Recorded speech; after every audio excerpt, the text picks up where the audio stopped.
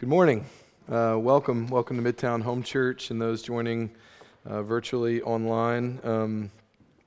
It is still, even after several months of doing this, it's this strange experience of loving being together with the church. That we would say you didn't come to church, but if you belong to Jesus, you are the church. And so it's amazing to be with the church, even with just a couple dozen folks in person.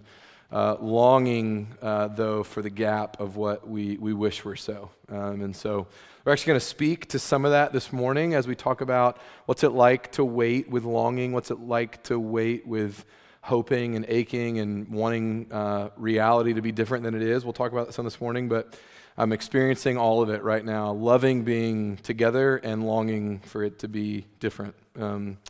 But in this Advent season, we're actually we're doing something that we're calling Singing the Story, the music behind the miracle. A lot of alliterations in there.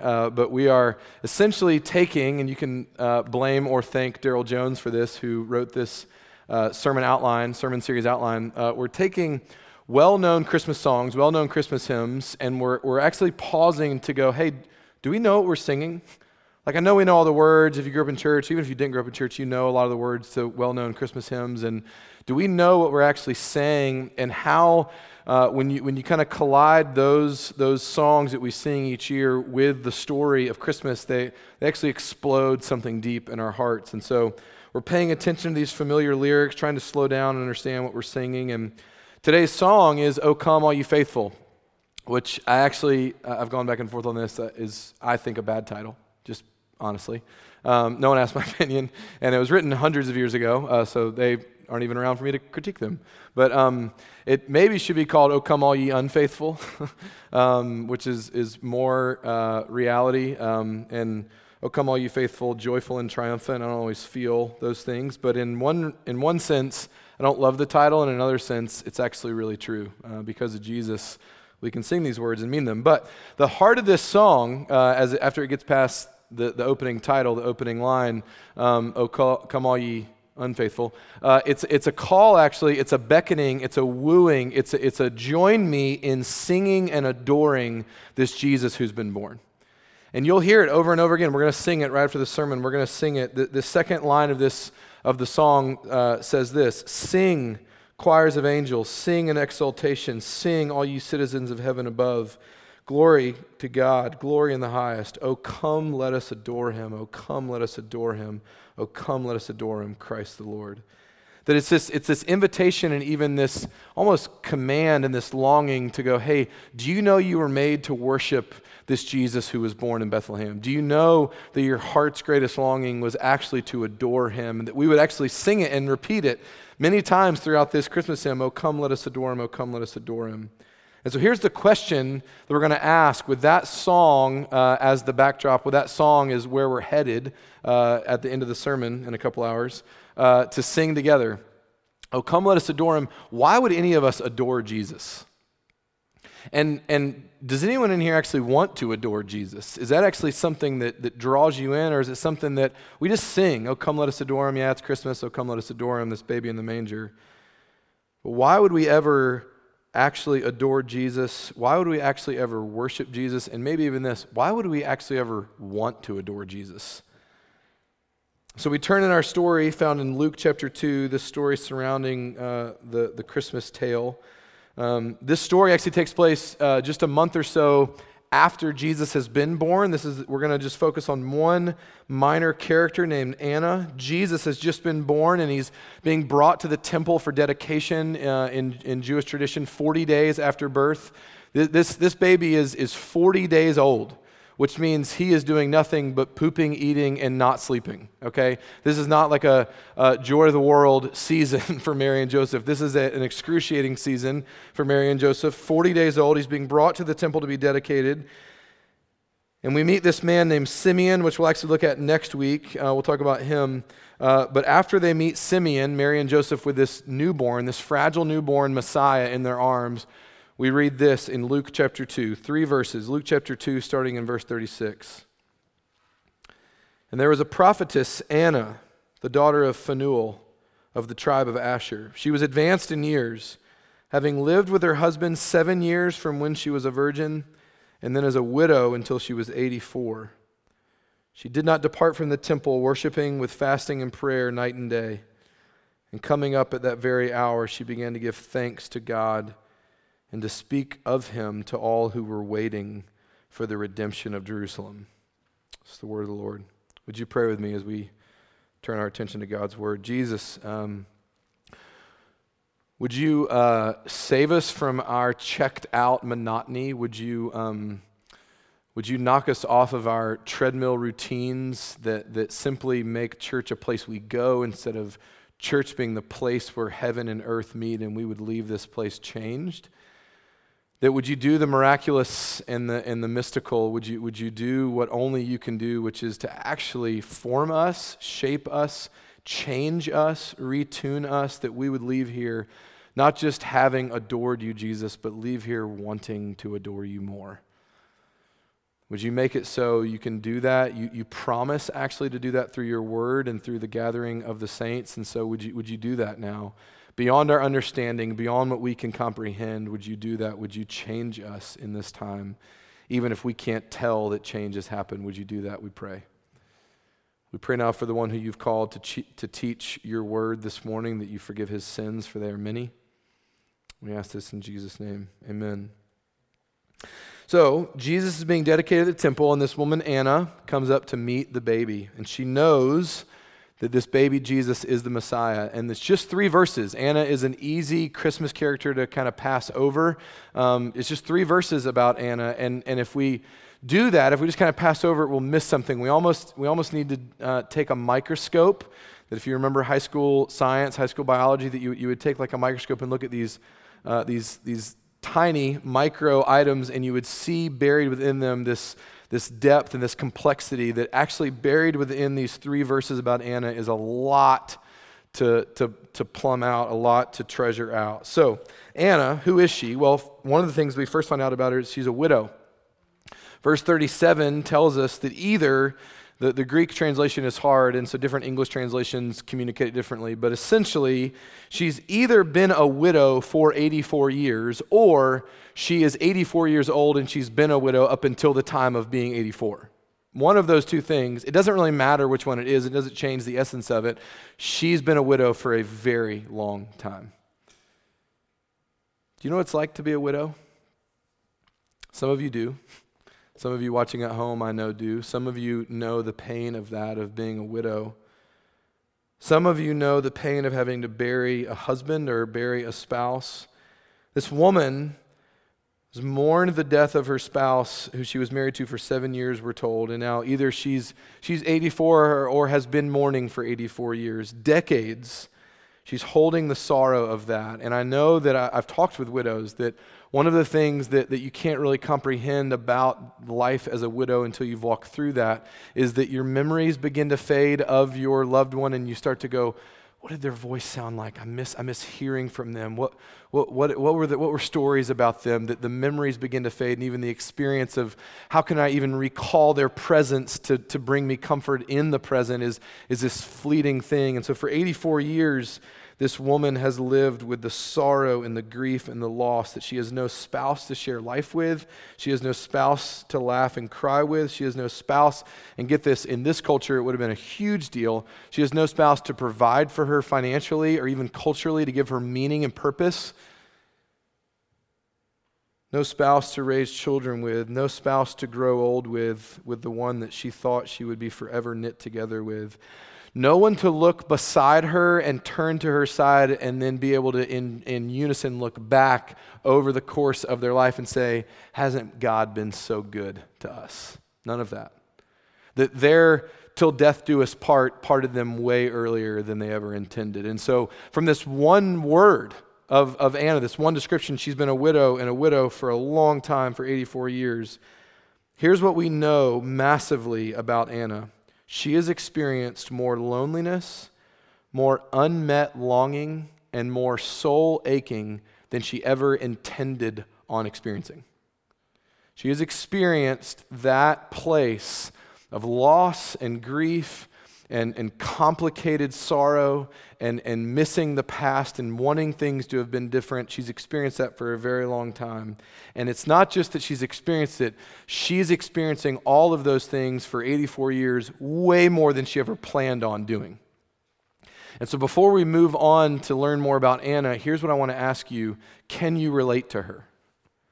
Even if you're not a widow, and I'm not asking you to try to empathize so much with the widowedness of her story, but just to say, would you raise your hand and say, hey, I actually know exactly what it's like. I've lived long enough to have a life that says to me, this has not gone the way that I had planned. I've got more aching, I've got more soul longing, I've got more unmet desires, I've got more sorrow, I've got more grief. There's seasons I wish I could forget about. There's acts that I've done that I wish I could undo. There's acts that have been done to me that I wish I could undo. There's all of this grieving in the present. There's more sorrow, there's more loss. This is not how I planned on it going. Anna knows about it. And not only is she a woman who has had more aching and longing than she ever planned on, she's not only a widow, she's in waiting, we're told. Verse 38 says, and coming up at that very hour, this is her walking up to Jesus and Mary and Joseph, she began to give thanks to God and to speak of him to all who were waiting for the redemption of Jerusalem. So not only is she a widow, she's a waiting widow. See, Anna had the eyes to see in real time. She sees this baby and she knows this is the Messiah. She knows. It's what we're told. She immediately sees this baby at the temple and she's got the eyes to see it. This is the one we've all been waiting on. So I have to go tell all the other people who've been waiting that the birth of this baby is the end of our waiting. Meaning, she knows what it's like to wait. She knows what it's like to long. She knows what it's like to have this thing out in the future that she hopes will come true, this waiting and longing, this expectation of the Messiah coming to her and coming to Israel. And she's saying, hey, Israel, the waiting is over. So what does that mean, that she was waiting for the redemption of Jerusalem or waiting for the redemption of Israel? What does it mean? What were they waiting on exactly? So I want to pause here for just a minute, because if you've grown up in church, or if you've heard the Christmas story, or you're familiar with Christianity in any way, you know on even a microscopic level that Jesus is the answer to what the Old Testament was waiting on. And so it's easy to say, oh, she's waiting on the redemption of Israel, or waiting on the redemption of Jerusalem, and the people of Israel, the people of Jerusalem, the Jews, the God-fearing Israelites, their waiting was over. But if we just say that Anna was someone who knew now the waiting was over, we miss out on the depth of what she was actually waiting on, and we miss out on the experience for her in the waiting. It's hard to capture and communicate the depth to which this waiting went for the people of God in Israel at this time. It's hard to articulate the longing and the groaning and the expectations and the waiting that the Israelites were doing at this time. And so if we were going to try to capture it just plainly, or try to capture it with just a few words or a few sentences, this is going to sound hyperbolic. It does sound hyperbolic when we sing it. It's a line from another Christmas hymn that we sing, O Little Town of Bethlehem. There's a line in that song that captures the waiting, captures the level of waiting that all of Israel was doing at this point. It says, the hopes and fears of all the years are met in thee tonight.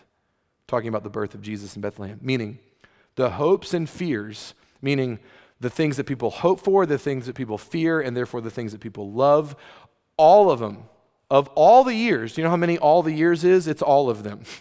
The hoping and the fearing and the longing and the loving and the groaning and the waiting, all of it is met, is relieved, is satiated, is found in the birth of this baby Jesus. Sounds like the writer is exaggerating. But it's not too much to say, it's not overhyping it too much to say that everything anyone had ever hoped for, everything anyone had ever feared or loved, all of it is met in the birth of this baby boy. It's the weight of everything that has ever mattered for every human that has ever existed. It's a lot of evers. Sounds hyperbolic to prove a point, but it's not. Because embedded in this phrase, waiting on the redemption of Jerusalem, is the weight of glory. Everything is waiting on this moment. Everything in all the cosmos, everything in all of the Old Testament, literally from Genesis to Malachi, or Malachi, the Italian prophet as you call him around here, Genesis to Malachi, the 39 books of the Old Testament with hundreds of promises has been leading up to this moment and the birth of this boy. That the promises associated with the coming of the Messiah were so grand and so next level that people began to believe there's no way one person could do all that. There's no way that one guy, that one Messiah could capture all the promises and all the longing and all the expectation we have for this one Messiah. Let me give you three of them. Genesis chapter 3, right after the fall in the Garden of Eden, Adam and Eve are with God and they are promised by the Lord, there will come a seed from this woman, there will come an offspring of this woman who will one day crush the serpent's head. Meaning, there's coming one from this line of Eve, from humanity's line, that will end darkness and sadness and sorrow. Will end it, will crush the serpent's head, will be rid of it. Genesis chapter 12, Abraham is promised that one of his offspring will one day bless the whole world. 2 Samuel chapter 7, the promise is made to David and King David and his lineage. He's promised that his lineage, from his line will come a king, and that king will sit on his throne forever, and there will never be a time where that king is not on his throne, and there will never be a time where that king's kingdom has an end. Okay, so that's three promises about the same Messiah. Crush evil, end sadness and darkness, bless the whole world, and sit on a throne forever. Those are just three of literally the hundreds of promises that are wrapped up in the coming of the Messiah. Israel in the world has been waiting on this moment. These cosmic-sized promises, these transcendent hopes, and these eternal desires. So you take all of those things that are wrapped up in the redemption of Israel, the redemption of Jerusalem, and then you add to it that little word right before it, thousands of years of waiting. Waiting and waiting and waiting and waiting and waiting and waiting and waiting for those promises to come true. Waiting so much, in fact, that it would be really easy to believe those promises are too grand, that person could never exist, there's no way it could actually happen, so that the waiting becomes a time where you actually begin to think, I'm probably insane for believing that this waiting would ever end. What's it like for you when you wait on something that matters to you? If you've ever been engaged or are currently engaged, what's it like waiting for wedding day? I've done several COVID weddings, too many in fact. No super spreader events, don't worry, but one was close. But done several COVID weddings. You take the already giant potential train wreck that can happen between couples and in-laws and future families in a wedding planning season, you overlay a global pandemic on it, it gets interesting. And so there's a lot of waiting I'm experiencing from people these days of just all the complications and all the longing. Has anyone in here ever been in middle school or high school or college or grad school or med school or whatever, where you're actually waiting for that day to come where you're done with your schooling or you're moving on from the schooling onto the next thing? You're waiting on this shift to happen. Has anyone ever been pregnant? Literally like holding the waiting inside of you and knowing that one day this delivery will happen. What's that waiting like for you? When you've planned a fun trip or a vacation, what are the days and weeks and months like leading up to the fun trip, the new experience where you're going? I would imagine that if you're going with me in your imagination to any of those things, and there's dozens of others, you all might be waiting on lots of things. You might be waiting on a spouse, you might be waiting on kids, you might be waiting on kids to come home, you might be waiting on all kinds of things. You might be waiting on making more money or waiting on a different job or waiting on a different life. Whatever the waiting is, that experience comes with it, that waiting is not this neutral thing. Nobody just waits and has no feelings about the waiting. Waiting is difficult. And so there certainly can be some anticipation and some hoping and some excitement and some longing. There also can be a ton of anxiety and fear and nervousness of going, think about becoming a parent for the first time, that you're going, I have no idea what's coming. I'm excited and I'm terrified at the same time. So if you can go to that experience in your own mind, the experience of waiting for something that you know is coming, I don't care what it is, can you layer on top of that or layer underneath that, depending on which one adds more weight in your mind, The same expectation, the same longing, the same groaning, the same anxiety, the same excitement, the same nervousness, the same wanting the waiting to end. And then can you imagine having all of that same experience of the longing and the hoping and the anticipating and never having a date to put an end to the waiting? Like knowing that, oh gosh, I need this thing to happen. I want this thing to happen. And there's no promise of when that would happen. There's no wedding date on the books. There's no due date on the books. There's no graduation date on the book. There's no takeoff time for a plane for your next trip. There is nothing to tell you when the waiting will be over. Just waiting. We Americans, not so great at waiting.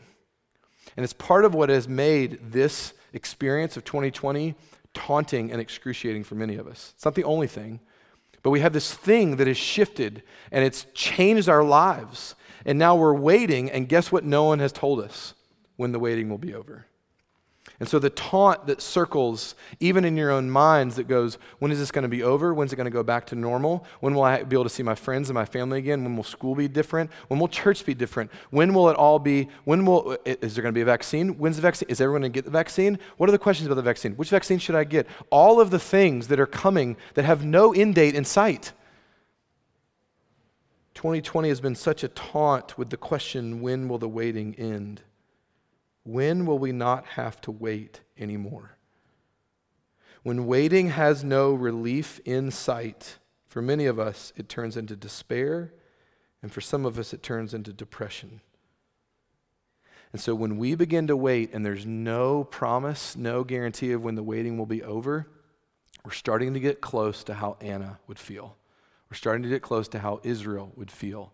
That Anna's not just waiting in her little generation of time for the promised Messiah to arrive. She's been waiting with all of her people, and the generations have avalanched into this moment for thousands of years with hundreds of promises for this Messiah to come, with no promised day in sight to end the waiting. We long for it. But when the waiting doesn't have a promised end, here's what begins to happen for us. It feels like and seems like God is silent. I'm waiting and I'm waiting and I'm waiting and I'm longing. When is my marriage going to get better? When is my relationships going to get better? When is my community going to get more fulfilling? When is my job going to be more satisfying? When will I have kids? When will I have a spouse? When will I have, when, and then here's what begins to happen. God, you must not care about any of this. Because when the waiting gets excruciating, then we begin to become accusers of God in his apparent silence. You must not care about me. And so we join with some of the most haunting words of the prophet Isaiah. Isaiah chapter 45 says these words. I'm going to read it from the King James Version because the these and the thous and the thys actually capture to me the weight of this statement. It's haunting. Isaiah, who was a prophet to exiles, meaning a prophet to those waiting on the Messiah. But nothing seems to be changing about the promises of the Messiah coming true. They're in captivity. When's it going to be over? When will our waiting be done? Here's what Isaiah says about the Lord. Truly, thou art a God who hides thyself. Truly, thou art a God who hides thyself. Does God ever seem hidden to you? A God who literally cannot be seen, and in his unseenness and seeming silence appears to be far off and disinterested. Truly, thou art a God who hides thyself. When waiting has no end, that's what it feels like. God, you're hidden from me. Do you not want to be found by me? I've been crying out to you day and night, and this avalanche is built, and I'm suffocating under the weight of my waiting. And Anna would come alongside all of us and put her fragile old arms around us and say, I get it. I get it. You're waiting. You're waiting. You're waiting for your addictions to be kicked. You're waiting for somebody to come along. You're waiting for joy to not feel so out of reach. You're waiting for relational strife to be over. You're waiting for your own life to not feel the way that it feels. And Anna says, I know. I know what it's like to groan. I know what it's like to wait. I know what it's like to long. I know what it's like to grieve. I know what it's like. I know what it's like. I know what it's like. I've been doing it for 84 years. And amplify that, I've been holding the weight of waiting for the last 1,000 years or 2,000 years or 5,000 years. But with her arm around us, sweet little Anna would come alongside of us and not just say, I get it. She would say something else to us too.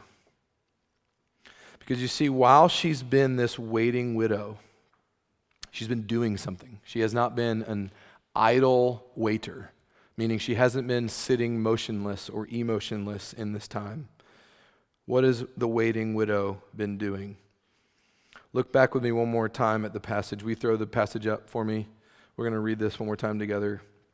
It says, she was advanced in years, having lived with her husband 7 years from when she was a virgin, and then as a widow until she was 84, or a widow for 84 years after. She did not depart from the temple, worshiping with fasting and prayer night and day. Now that phrase at the end, night and day, it's not meant to be taken literal. It's a euphemism. It's a colloquialism. It's like a Hebrew, a Jewish turn of phrase that instead of it basically is saying like she was there all the stinking time, night and day. Like anytime the church doors were open, she was there. A good old Southern Baptist, for Wednesday potluck, she was just there. She was just at the church. She was just there. If the temple's open, Anna was going to be there. And what was she doing? She was worshiping. Please don't miss this.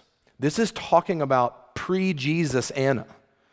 This is not talking about like once she met Jesus, she didn't leave the temple. Day and night she was there after she met that baby, man. It just lit her on fire. No. Anna was worshiping while she was waiting. She was worshiping in the dark. She was worshiping in the sorrow. She was worshiping in the aching. She was worshiping in the waiting. So what are we talking about?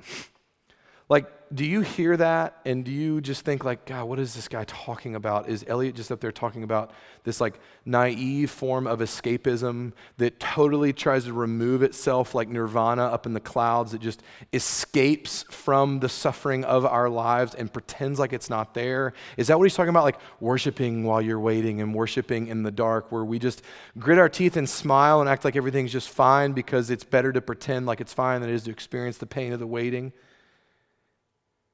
Is Luke inviting us into, or would Anna be inviting us into this fantasy world where our problems and pain aren't real, but we worship God anyway because that's what you're supposed to do? Is this the equivalent of Hallmark Christianity, where the Hallmark Christmas movies that we watch, or some of you watch way too much, and you just go, this makes me feel happy at Christmas, but it actually removes me from my reality where I don't actually have to deal with reality to get excited about Christmas?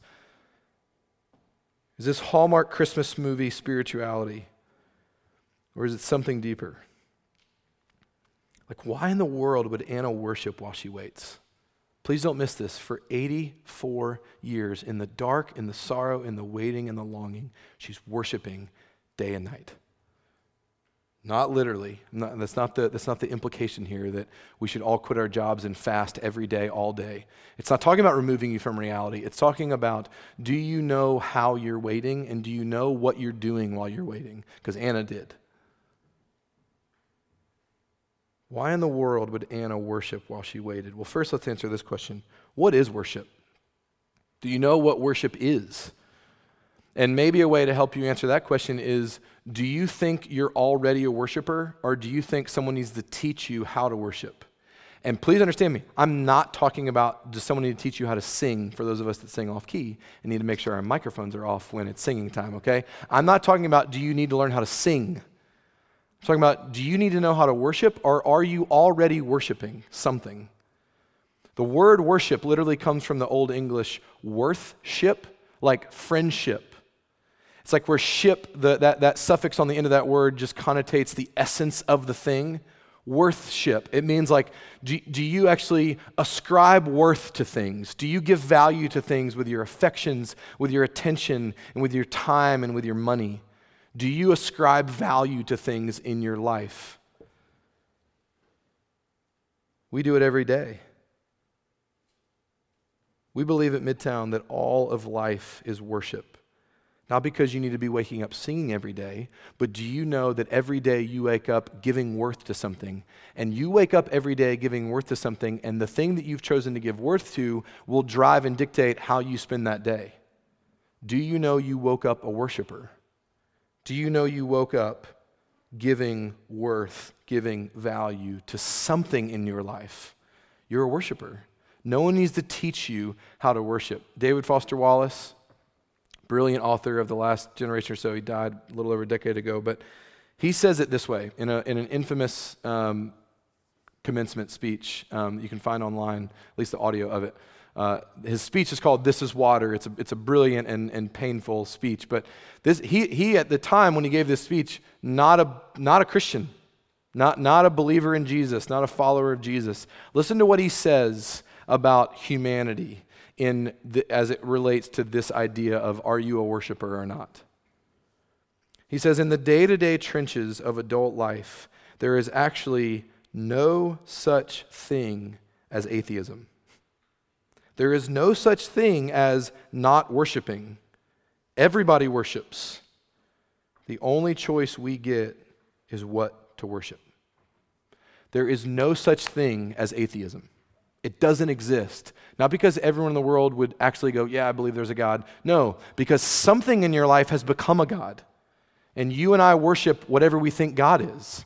And so if you're a worshiper, then there's a deity in your life. So atheism actually doesn't exist. And we all worship the thing that we think will give us the life that we most deeply desire. And the Bible calls that your God. Whatever it is that you think will satisfy you, satiate you, end the waiting for you, is what you worship. And there is no such thing as atheism because all of us are worshiping something, even if you're worshiping comfort, even if you're worshiping the idea of a life that doesn't feel like the one that is your own right now. You're worshiping this fantasy world, or the Bible would call it a God for you. But because worship is literally anything that I ascribe worth to, literally anything I take my heart's affections and place them on and give it worth, I can worship anything. I can worship food, I can worship community, I can worship intimacy, I can worship the NBA. I love it. It has so much worth to me. I love watching. I can't wait for it to start again in 2 weeks. I love it. It has a lot of worth to me. I can worship my own comfort. I can worship my friendships. I can worship relief from the stress. I can worship a life of ease that doesn't have any difficulty or challenges or hardship in it. I can worship everything going the way that I want it to go. I can worship my own control. I can worship all kinds of things because all that worship is me deciding in here that thing has worth to me.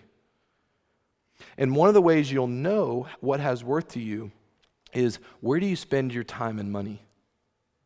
Because you will give time and money to the things that have worth to you. And so you would look at my life most weeks and go, that dude worships Taproom across the street. Because he gives them lots of time and lots of money. But it's because they give me something. They're giving me great beer. They're giving me time with people. I value relationships. I love the wait staff. I love the whole ambiance and the culture of how that patio works. I love all of it. I have given worth to that place and what it gives me. I worship it. And no, they're not paying me for a kickback. There's no plug right here. I'm just telling you, if you followed my calendar and followed my bank account, you'd say, he loves that place. He worships that place. Look at your life and the way you spend your time and your money, and you will find what you think has worth. So I don't know if you're an atheist, self-diagnosed atheist, or self-proclaiming atheist, or an agnostic, or a skeptic. I don't know if you're checking out church today, or if you've been coming to church services since you were a fetus. Let me see your calendar and your bank account, and I can tell you what you worship. I can tell what you think has worth to your life. And so again, in the words of David Foster Wallace, the question is not if you are a worshiper. The question is, what have you chosen to worship? Okay, we're going to go one step deeper. Everybody breathing okay? We need to come up for air because we're about to go deeper in the worship trail. It's not a rabbit trail. It's a treasure chest. There's things in here to mine out. But we have to understand something important. Everybody take a breath. Need a bathroom break? Because we're going, okay? Here, you can pause this at home if you need to get some coffee. They don't get that option in here. Here's what is also true about worship that we misunderstand about worship many times. We imagine, because we normally equate worship with singing, or we shallow that out. We tend to think that worship is just this thing that comes out of me and onto the thing that I've worshiped. And so worship is this one-way relationship where I worship something and then the relationship's over. And that the only effect that happens in worship is whatever I've chosen to give my time and money and attention and worth to, then I worship that thing and it stays there. And that the worship feedback ends when I worship that thing. But the Bible says, and actually your own brain says, that there's actually something deeper going on with worship. That actually worship is a formative act.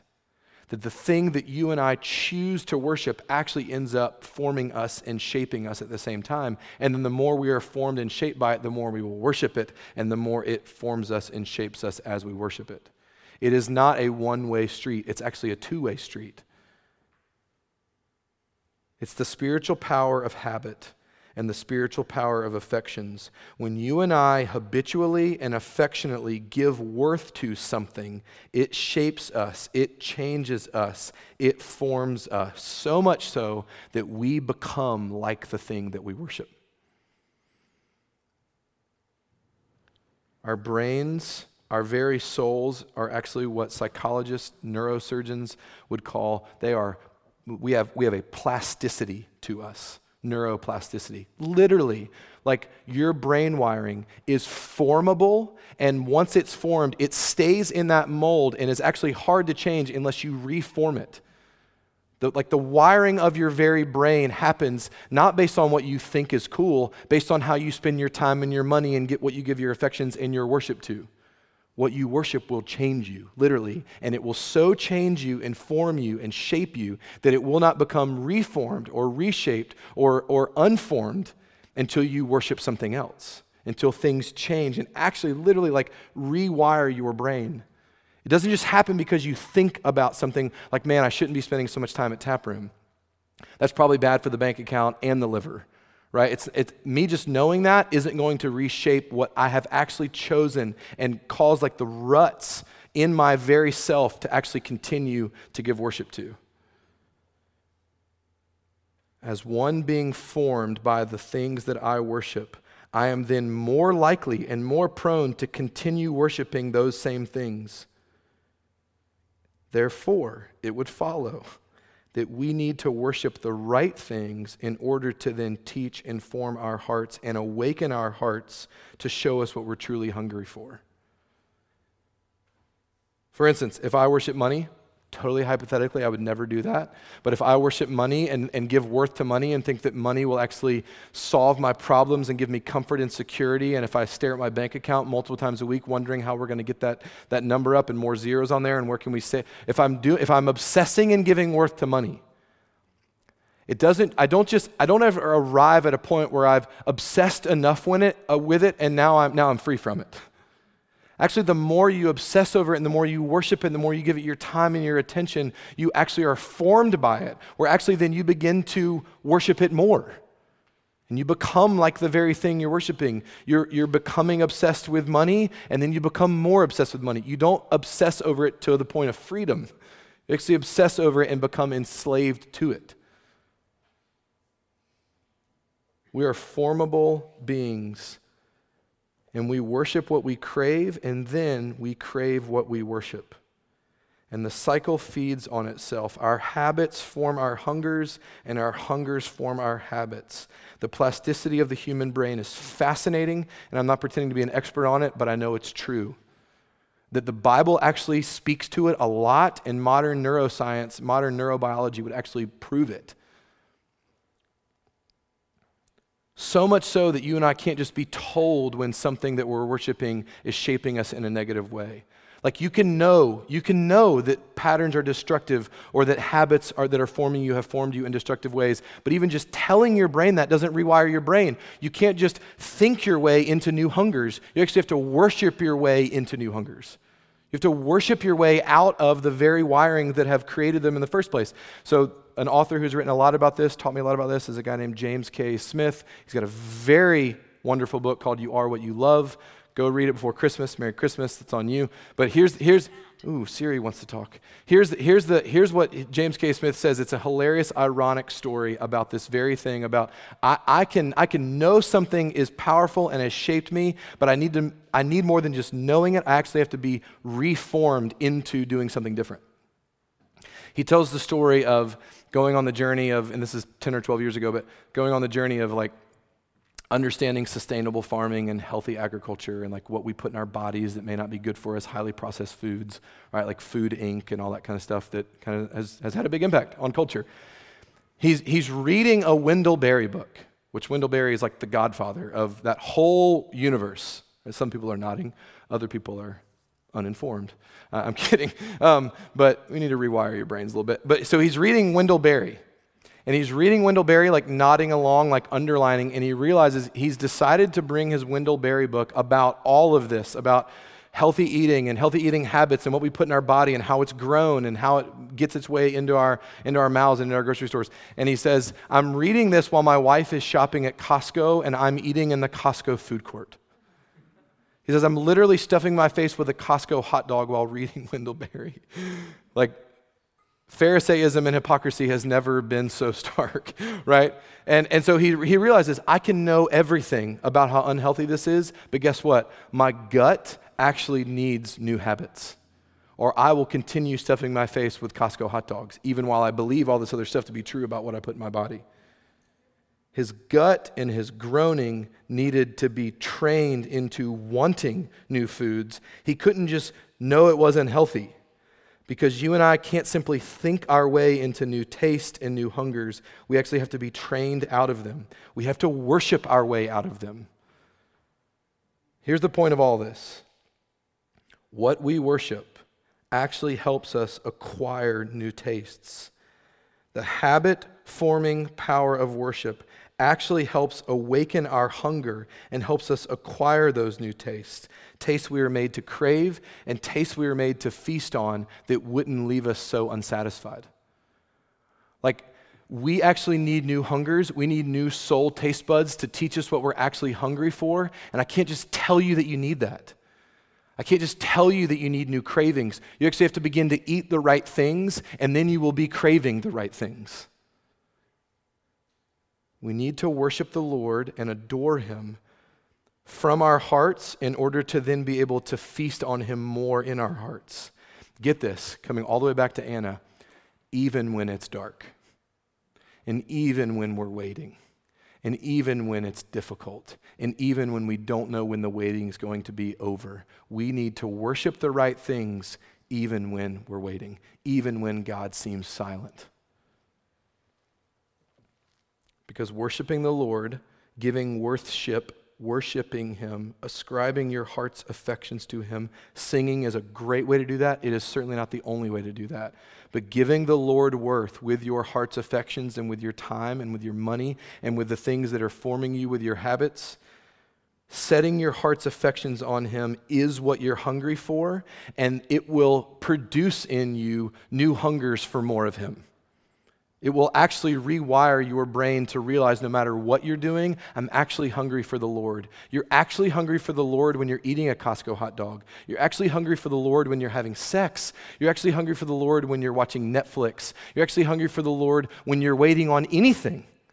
You're hungry for the Lord, and you won't know that until you worship and give Him worth to know that's actually what my heart's hungry for, but I haven't known that because I've taken my soul taste buds and attached them to money or comfort, or sex, or something that just says, hey, I'm hungry, maybe this will satisfy it.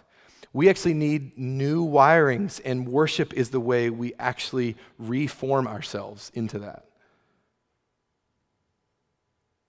Our hungers get numbed, our hungers get restrained and stuffed like a beach ball under the water. They get fixed onto these lesser feasts, and we worship these other things. And so please hear this in total freedom with zero condemnation, because Jesus isn't condemning you for this. Guess how often, please be sober enough and honest enough to understand this. Guess how often you and I need to reacquire our true taste buds. Guess how often we need to reacquire what we're actually hungry for. At least every week. That's why we do this. That's why the Lord built it into the rhythm of his people. Like you and I have feasted on so many things since last Sunday. We've given our heart's affection and given worth to so many things, most of which you're not even aware you're doing it because your brain wiring is so used to doing it. And so every Sunday we have to come and get reacquire our taste, acquire the taste, acquire the taste, acquire the taste by worshiping what we were made to worship and feast on. This is what Anna has been doing for 84 years. She's been worshiping in the dark. She's been worshiping even when God seems silent, even when God seems like he's hidden himself. She's been worshiping night and day, worshiping, forming her heart in the dark, shaping her affections in the waiting. See, here's how we know the effect that the worshiping was having on Anna. This is profound. And Simeon, we'll get to him next week. They're the only two people at the temple that run up to baby Jesus. Like the temple's crawling with people. And she's the only one, and Simeon, that runs up and goes, this is the one. How does she know that? Well, of course, the Lord showed her and told her. I'm not discrediting any of the Holy Spirit inside of her. Here's how I know she knew that, though. Because worshiping the Lord in her dark gave her a light to see. She actually had her hungers, her attention and her affection so fixed on what she knew would satisfy her that she had eyes to see it when it was right in front of her. That's Jesus. That's the Messiah. That's the hopes and fears of all the years. Could it be that worshiping in the dark would actually give us a new set of eyes to see the light when it comes to us? Is that possible? That like everyone else around the temple, God loved them. I'm not judging them. I'm saying, is it possible that Anna knew it because she'd been worshiping in the dark for 84 years? See, because our last verse, Anna meets baby Jesus. She meets the Messiah. It's the end of her longing because for 84 years her heart has been grieving and aching and forming and hungering for the thing that she knows her heart was made for. The hopes and fears of all the years are now right in front of her in the form of this baby. And she can feast on Jesus because she's been formed by Jesus. The worshiping in the dark actually formed her to be able to see.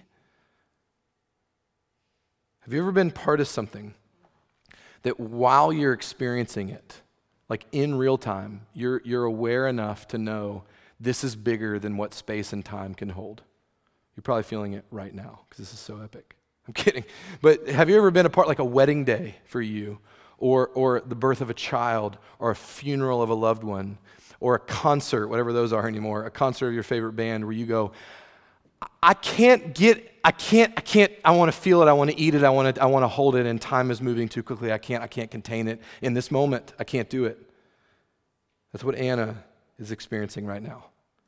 This is the culmination of the waiting of thousands of years of promises and the longing of a waiting widow that says, it's here, and I can't hold it in space and time. The hopes and fears of all the years are right in front of me.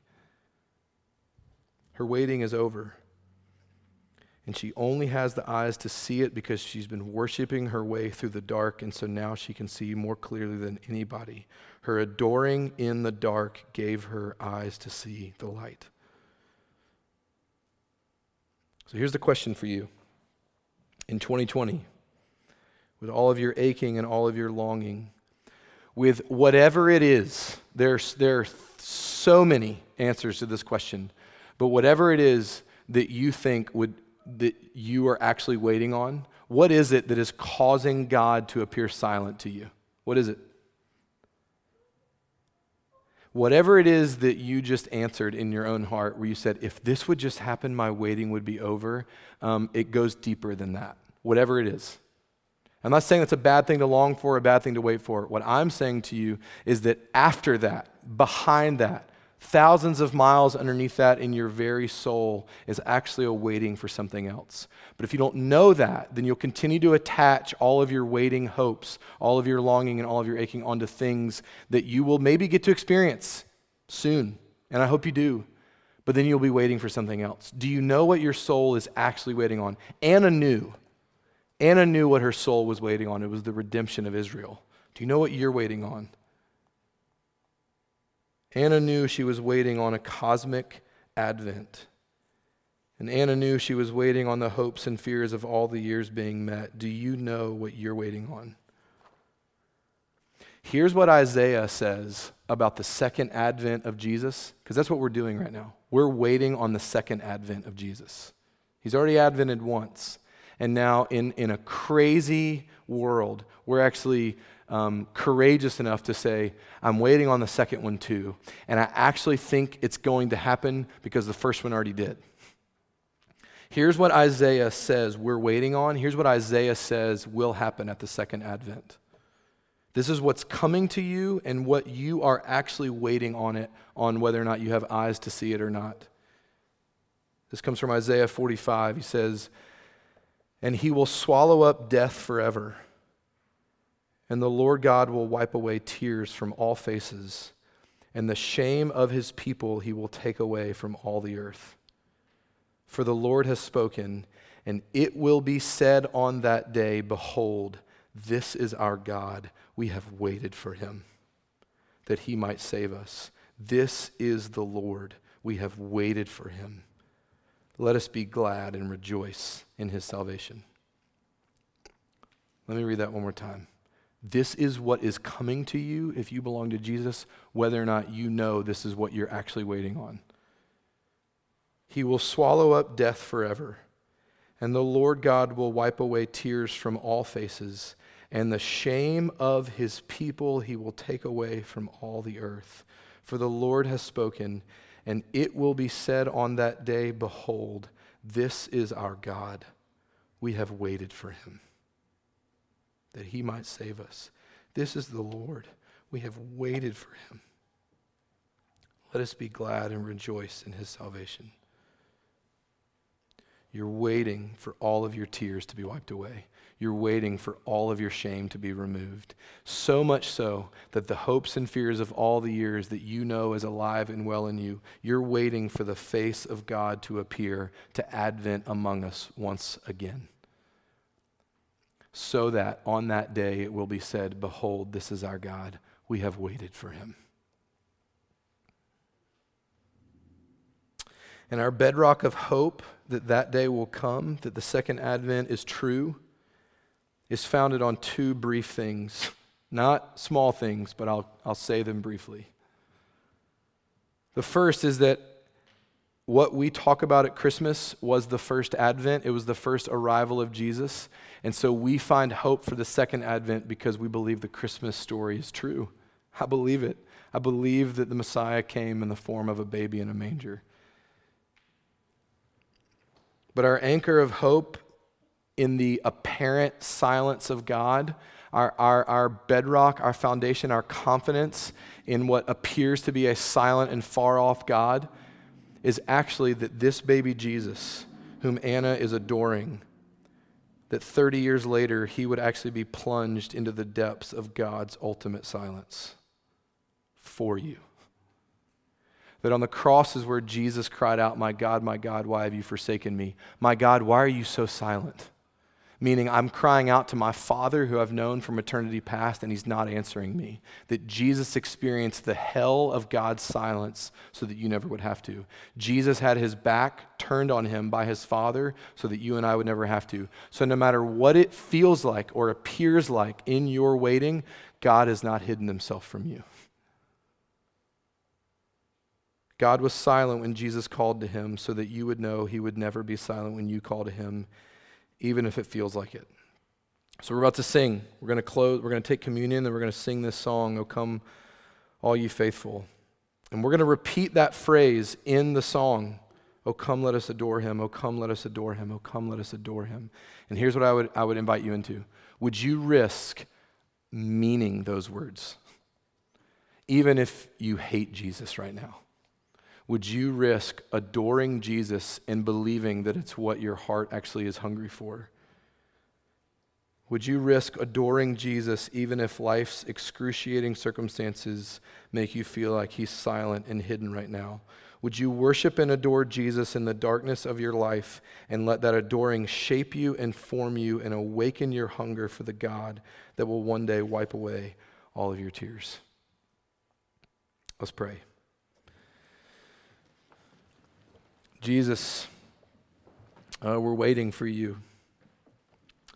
May it be said of your church, may it be said of your bride, behold, this is our God, we have waited for him.